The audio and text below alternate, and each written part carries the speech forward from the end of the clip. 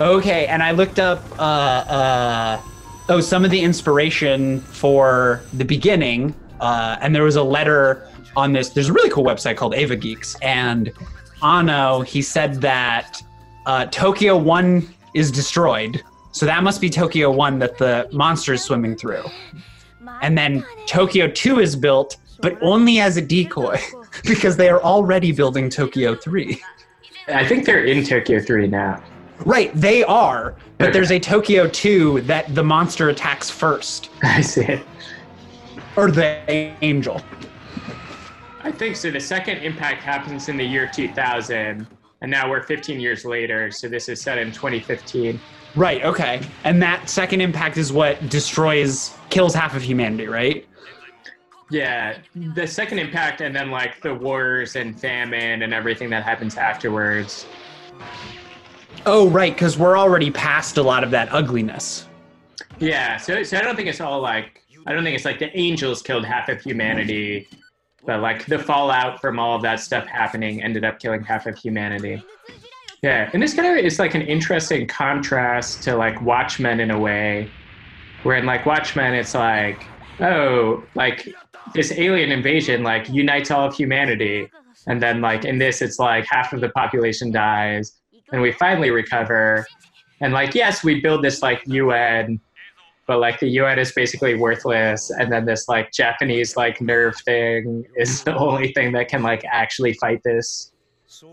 So in the manga, they set up Shinji as this guy who like, he's never really had any dreams, and he's like kind of depressed. And I think like literally one of the first like 4 things he says is just like, yeah, I like always thought if I just got in an accident and died, like whatever, I don't really care. That's awesome. So he's like a black-pilled incel. Yeah, he's like very emo. Which makes sense. He's essentially an orphan right now because, like, he still has his father, but his father has nothing to do with his life. Oh, that's so cool. So another thing in like the manga, so in the Japanese version, it was like, that's NERV, that's like the secret base. And then in the English version, it was like all this like sci-fi mumbo jumbo, where it's like, we have like these sort of things that are like pumping in energy to there, and like it's like explaining the world in this weird way that like the Japanese version was just like, that's the secret base.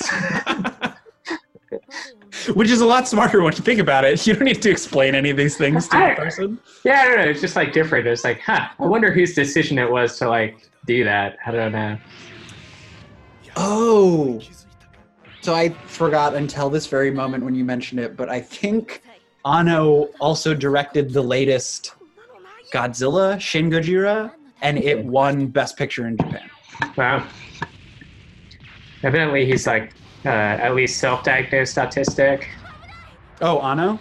Yeah. There's also claimed he thinks like most like anime creators are like autistic. But he claims he's like very bad at just like communicating to people. But then like, so that's like the goal of his like anime is to like be able to like tell his story. Like he can do it through anime, but not through conversation.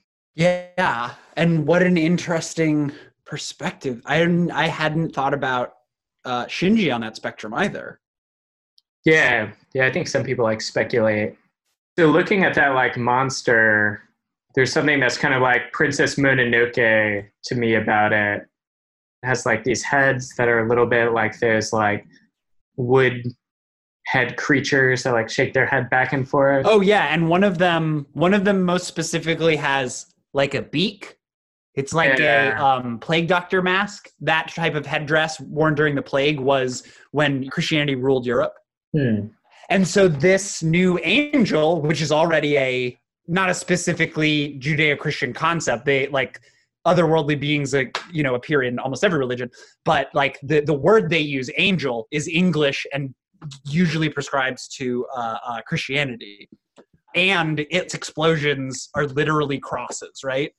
I think it's some sort of Christian colonization imagery of Japan. Yeah, that's very possible. One thing when I was reading the manga, I think the literal translation for the angels is like often it's like something like pupil or like disciple. or something like that. Disciple? Yeah, versus like angel. I mean, like the angels are kind of like disciples of God. Sure. But that gives a whole other angle to think about. That's very interesting. And I wonder how many angels we get. And I wonder, oh, wow, I'm so excited now. Not that I wasn't before. Like, I was looking forward to this all week. All right. So episode 1. Pretty awesome. It starts off with a bang. I mean, it starts off action, right? And we don't get to see the big robot fight yet, but you get to see the monster terrorizing the city and conventional weaponry being used against that target. Which, like, there's something there, too. It's always conventional weaponry fails. Sci-fi is always this commentary that our inability to deal with these problems is not an issue of scale or force. It's an issue of imagination. Like, this is a conflict too big for a human to do anything about. And so we literally have to put trust in or give our authority to something bigger, something alien. So in this show, that thing that's like bigger is these like Evas or whatever, right? Mm-hmm. Which they could represent something like a cultural force or a popular movement.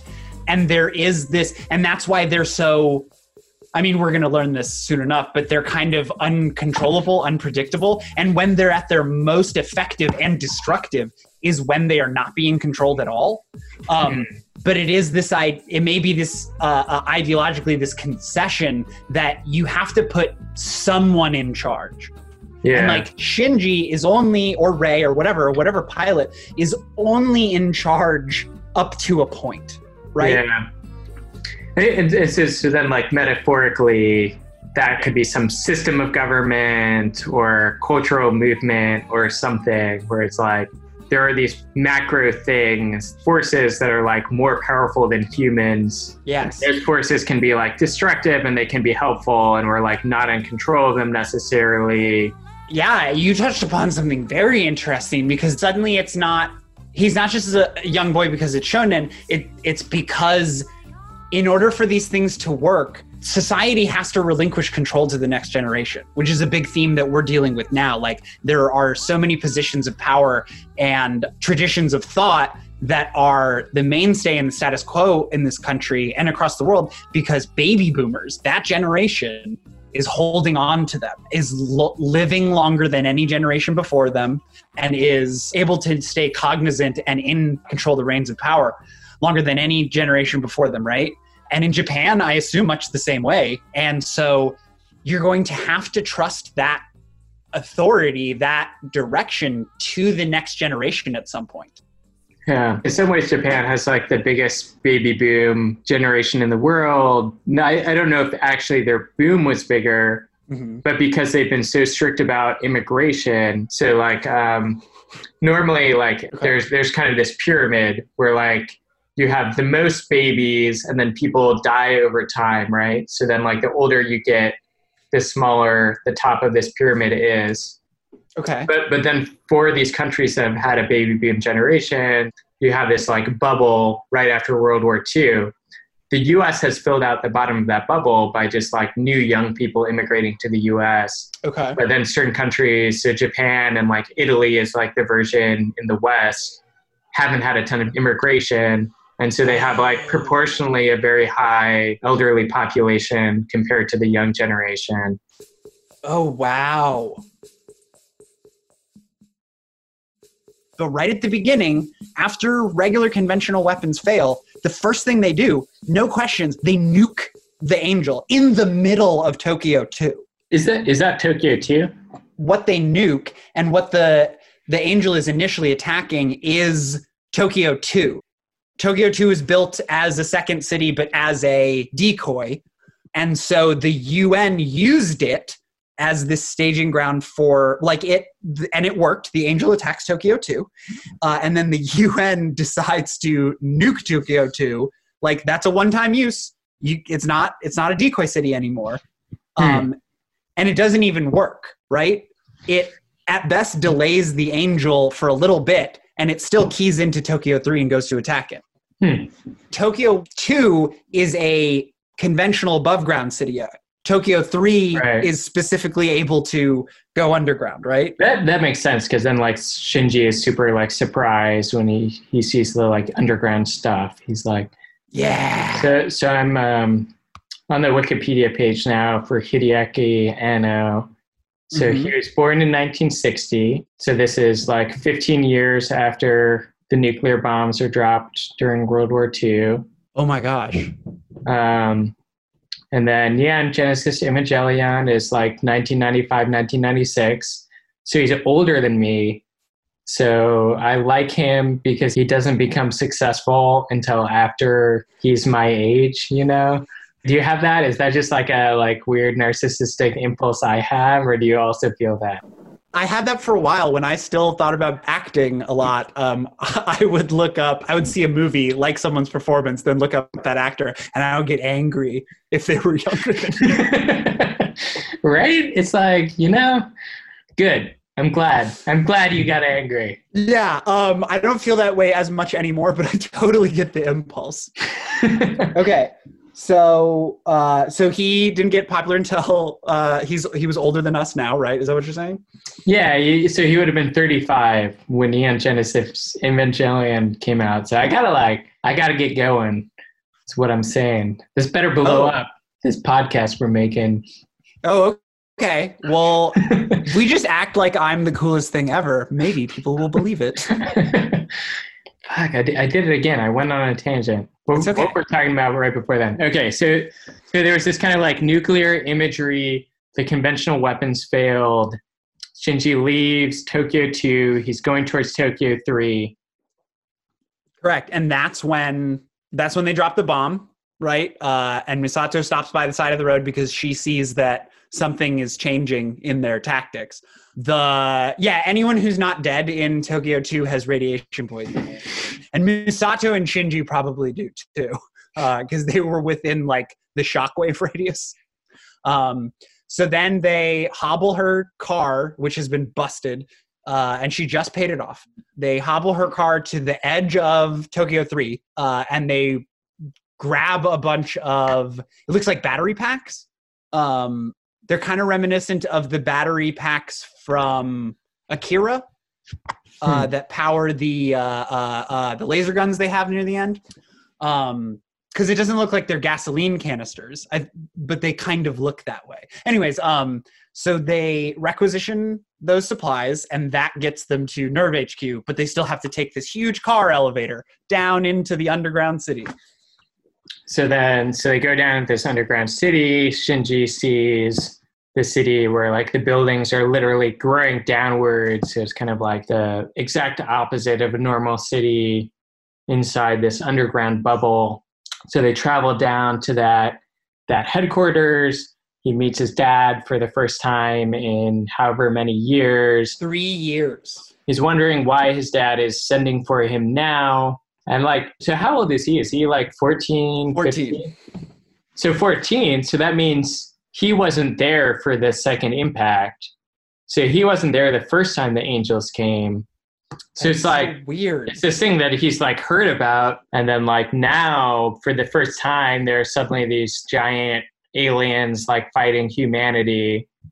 And his dad's like, yeah, like I abandoned you and now like get in this thing and like fight this giant alien. Yeah. Get in this thing and fight or leave. If you don't get in and pilot it, I have no use for you. And then he's like, I don't want to fight it. And then he's like, all right, roll out the crippled girl.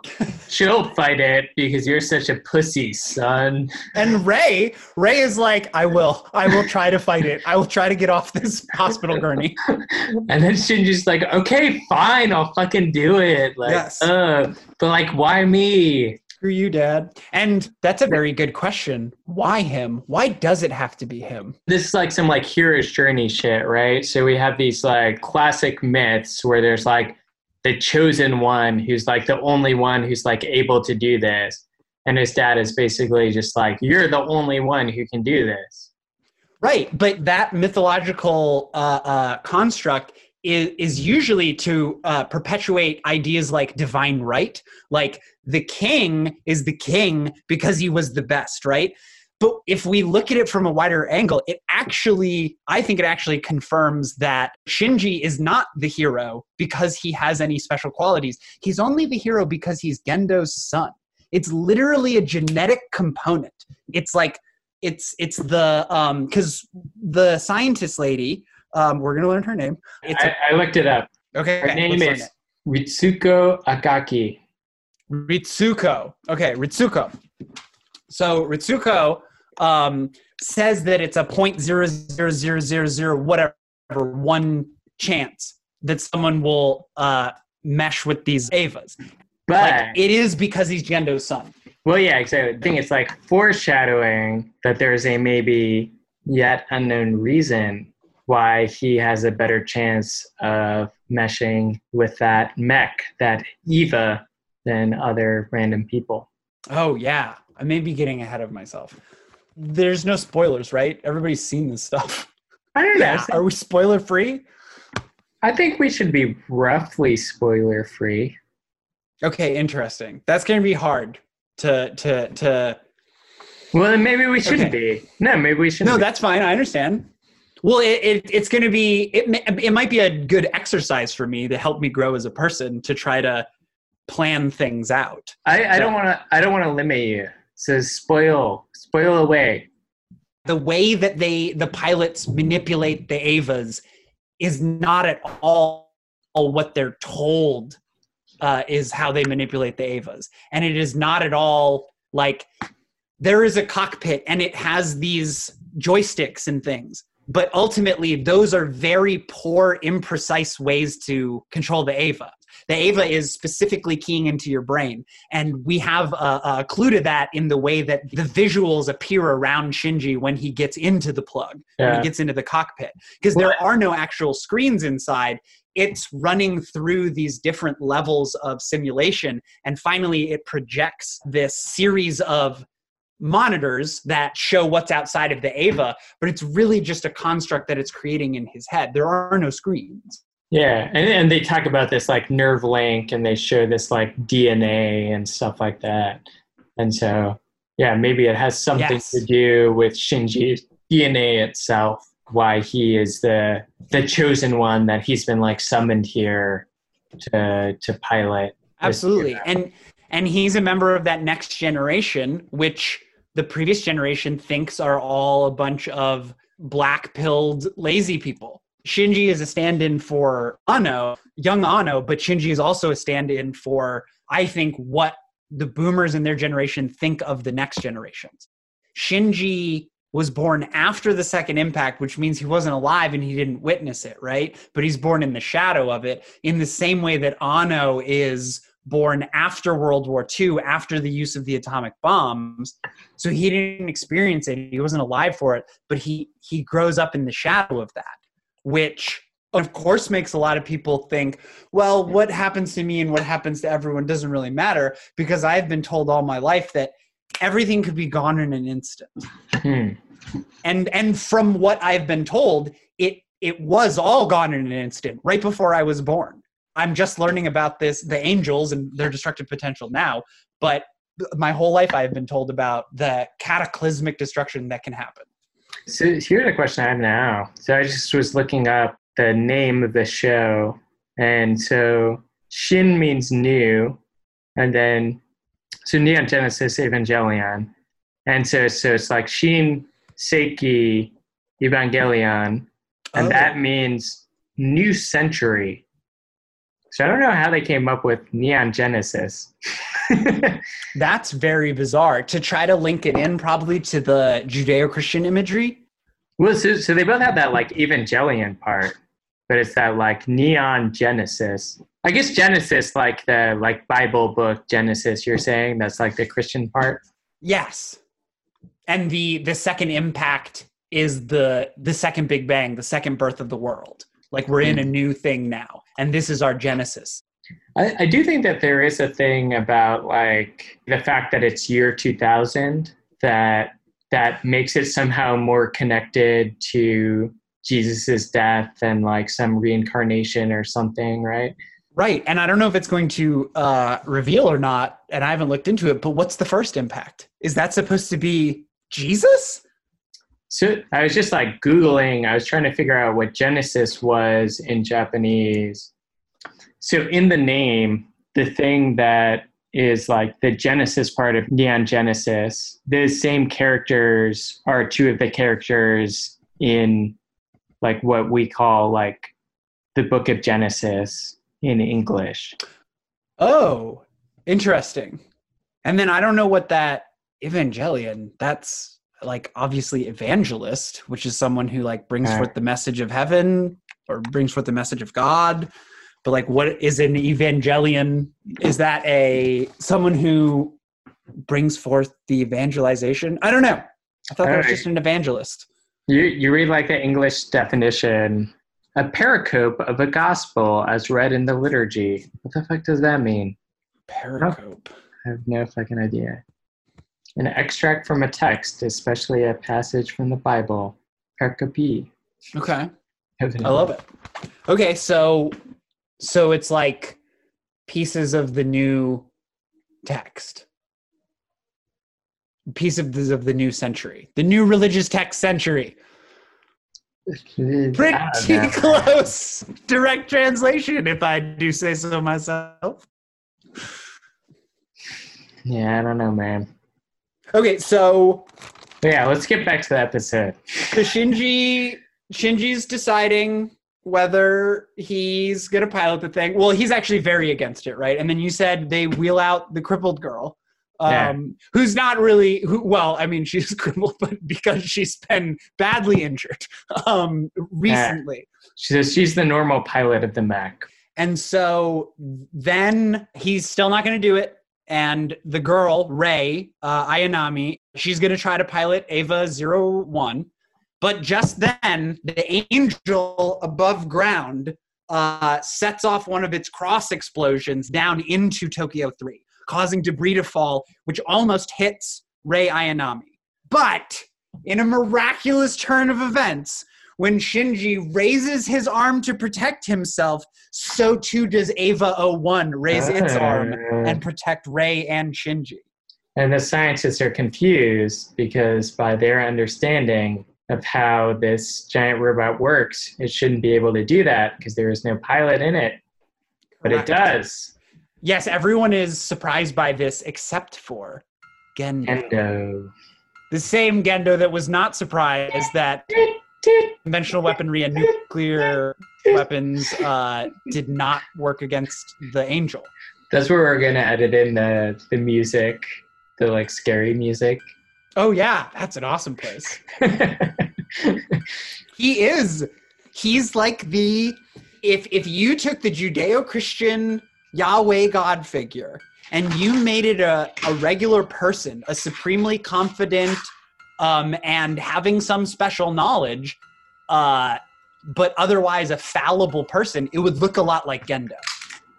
Yeah, and I feel like there's probably a lot of also like Freudian shit going on that I'm kind of curious about with like fathers and mothers and whatever. Oh, definitely there. I'll have to look at the exact dates, but there is a story in the Bible. So Gabriel or some angel visits Mary, right? And Mary conceives Jesus immaculately, right? Without sexual intercourse. But that's a matter of whatever. That's a matter of debate, actually. I think it isn't till Jesus is 13 that he's contacted again by Yahweh, right? The Christian, Judeo-Christian God, right? Another angel comes down, and there is a story in the Bible of being visited again like that. And so Shinji is literally this Jesus Christ figure, but he, just like Gendo, he's not an abstract. He's not a story. I mean, he is to us, right? But within the anime, he's more realistic. He's what if that messianic figure appeared in a generation with such a bleak worldview. And so you're connecting the dots of like, he's like the same age that Jesus would have been when Jesus figured out that he was some chosen one or whatever. Yeah, he's like a child teacher. And so that's when he starts proclaiming the word and essentially becomes a rabbi within his community. I'll have to look it up. We'll need more specifics on that, but it's very similar. Yeah, from my big understanding of it, there's like these like apocrypha, like these apocryphal texts of the Bible about Jesus as a teenager, learning Yes. he has like these like powers or whatever, and it's like almost this like weird superhero story where he like abuses his powers and like it just like skips from like, oh yeah, Jesus is 12, and then it's like removed those things from like the canon of the Bible, right? Right. Okay, so this is that story. This is that apocrypha. That's what Neon Genesis is. It's like Shinji being the chosen one and like fucking up. Yes, exactly. It's not skipping. Like that's really cool because it already is telling a story that doesn't usually get told. We usually lead up to the climactic event, and either it's a deconstructionist work and it's a sad ending, and the climax or the cataclysm happens, and like half of humanity is destroyed or something, or it's a traditionalist hero story and they avert that cataclysm, right? And everyone's saved. Well, already humanity has lost in some way with the second impact. And so now we are telling the story that doesn't get told. We are continuing that, but we're also presupposing that it's kind of a cycle, right? In the same way that we get stories from generations past who saw things that we can't understand because we weren't there, we also have a new mythology, a new understanding of the world coming after that cataclysm in a similar way that like a new Bible would be written. So what do you mean when you say cataclysm, and what do you mean when you say that it's like cyclical? Okay, so the second impact is the cataclysm. It's this, we're going to get into it at some point. It's going to explain some of it, but it's kind of like an explosion, and it, I don't know, causes some sort of damage to humanity's infrastructure, which causes resource shortages, which causes ethnic wars, which causes, all this stuff that's led up to this point of stability in 2015. But before that, there was another impact. And the world between the first impact and the second impact, that's a new cycle, a new telling of the story of humanity's history, I guess. And if we were to be able to look back before the turn of BCE, before Common Era to Common Era, we would have essentially an impact 0 if we could get information back far enough. Does that make sense? Yeah, I think so. So I think there is this question of like, by calling it the second impact, then you're like, wait, what was the first impact, right? If Right. 2000 is like the second impact and like these angels coming or whatever. Yeah, I wonder if it's left ambiguous because it could be Christianity rising. It could be the first use of nuclear weapons. That could be the first impact. And maybe we'll get there, but maybe it's left ambiguous, not so that it can be confusing and there's no real answer, so that the answer can literally be both. And then what we're seeing now, I guess that's sort of like the third impact or something like that. Or maybe not even necessarily. Maybe this is just like a follow-up of the second impact. Yeah, there's reverberations of the second impact, definitely. But I think we're leading up to the third impact. That these angels represent crises that will eventually culminate in a new revolution, which will be either destruction of the species or transcendence to a new level of social organization or consciousness, or both. These angels represent crises, global warming and all the effects that creates, increased tsunamis, increased hurricanes. And that's kind of what the giant monster genre has always been able to represent in Japan. Like right from the very beginning, Godzilla is both, or Gojira is both natural force and atomic power, right? Its origins are left ambiguous enough, or it is the synthesis of those two things that allows it to represent both. And it seems that it is still representing both in this anime. That's really cool. Yeah, and so in this anime, it's the angels that are kind of like representing both of those things. Right, exactly. Because they are essentially the monster of the week for this anime, right? And they're each of them, I think, is going to have deeper symbolism than, say, Ultraman's Monsters of the Week or a similar thing like that. But it's comforting and interesting narratively, that you can make this identifiable representation of them, as opposed to in reality, they're far more ambiguous and nebulous concepts, these problems, like global warming. Well, what does that mean? It means this carbon thing, but it's not just the carbon thing. It is the effects of that carbon thing. You know, whereas in an anime or in a sci-fi thing, you can make a monster to represent that. You can make something that people understand easier than this concept that's too big to imagine. You give them something that's just big enough to imagine, a giant monster. Yeah. Maybe there's this like intellectual level we can kind of understand crises like climate change, but intuitively we can't really like come to grips with it. But you can almost, I think you were saying like personify isn't quite the right word, because you're not turning into a person, you're turning it into a monster. It's like monsterfying it or kaiju-fying it. Yeah. And then this creature can be like the representation of this anxiety or whatever. So this is like 1995. So I don't know like what the existential terror would have been then exactly. Oh, I don't know. The year 2000, the unknown future.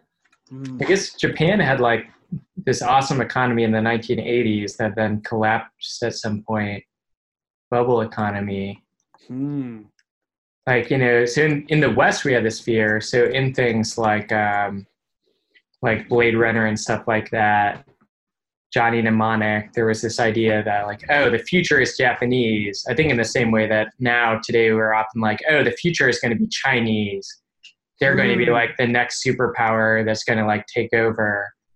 Yeah, I guess the economic bubble in Japan was 1986 to 1991. And then that like burst in 1992. So like Japan was maybe kind of like leading the world economy, or like poised to lead the world economy. And then all of a sudden that kind of like fell apart. Oh, so wow. This is like 3 or 4 years after that. So this anime is created in the shadow of a economic bubble burst? Yeah, I guess there's one bubble burst that happened. I'm looking online. There's Black Monday, October 19th, 1987. I guess that was like a world depression that happened right as we were born, basically. June 19th, 1987. I don't know anything about this shit. We have to research it. We are Shinjin. Do you get it? I do think we're basically like, I think we are probably like around Shinji age when you're watching it and stuff. Exactly. It's turning out to be a much more interesting meta piece than we could hope to understand at that age. And now we can go look up these things, and it leads us down these holes that let us put the pieces together. In something I read about this episode, Ano said he was the person who was running away. Like that line, "Don't run away," that's a thought he had that Shinji has. He had that thought to himself at some point, that he had just been running from everything he had to do and couldn't complete anything for like 4 years. And he had this turnaround moment where he said, "You can't run away anymore." And that changed, you know, his life. Maybe made it harder for him because he couldn't, you know, things would now, they would have friction now. You would have to grind yourself against the whetstone of history. Yeah. And I guess that's something that will like become interesting as we go through the series, because I think famously they run out of time and resources in the production of this show, and the ending isn't what they wanted it to be. Yeah, so I guess maybe that's it for episode 2 of Pen Pen Pals. If you guys have any thoughts, any comments, please let us know. Email us at penpenpalpod@gmail.com or tweet us at penpenpalpod. And then I was thinking too, something that could be fun is like if we do think of any kind of like segments or things where it's like, I think one thing that I've found interesting so far in listening back to the first one is like the stuff about like the different religious imagery or like influences, like you're talking about those earlier animes and stuff like that. That stuff I thought was super cool. Okay, so like a religious segment and then like a anime callback segment. I don't know. Yeah, I don't know. Like I don't have any concrete ideas, but just something like that where maybe there would be like, these are things that will show up in multiple episodes. I'll try to solidify my thoughts on it and maybe make a proposal to you about a guest. I think it would be cool. Yeah, I think for sure. And maybe we could try like reaching out to some weird internet people too. What's the cliffhanger for the second episode? Like, should it just be like, oh man, Alex, I gotta tell you something crazy about blah, blah, blah. And then we just have an episode right there. That's pretty awesome. Yeah. Oh yeah, I forgot. We were gonna look up stuff about the Tree of Life. We'll get into that next episode. Next time on Pen Pal Pod. And then it'll just be like the Sephiroth music playing. Oh, that's cool. That's really cool. That's perfect. Wait, but We'll look at these notes tomorrow and be like, what are you talking about?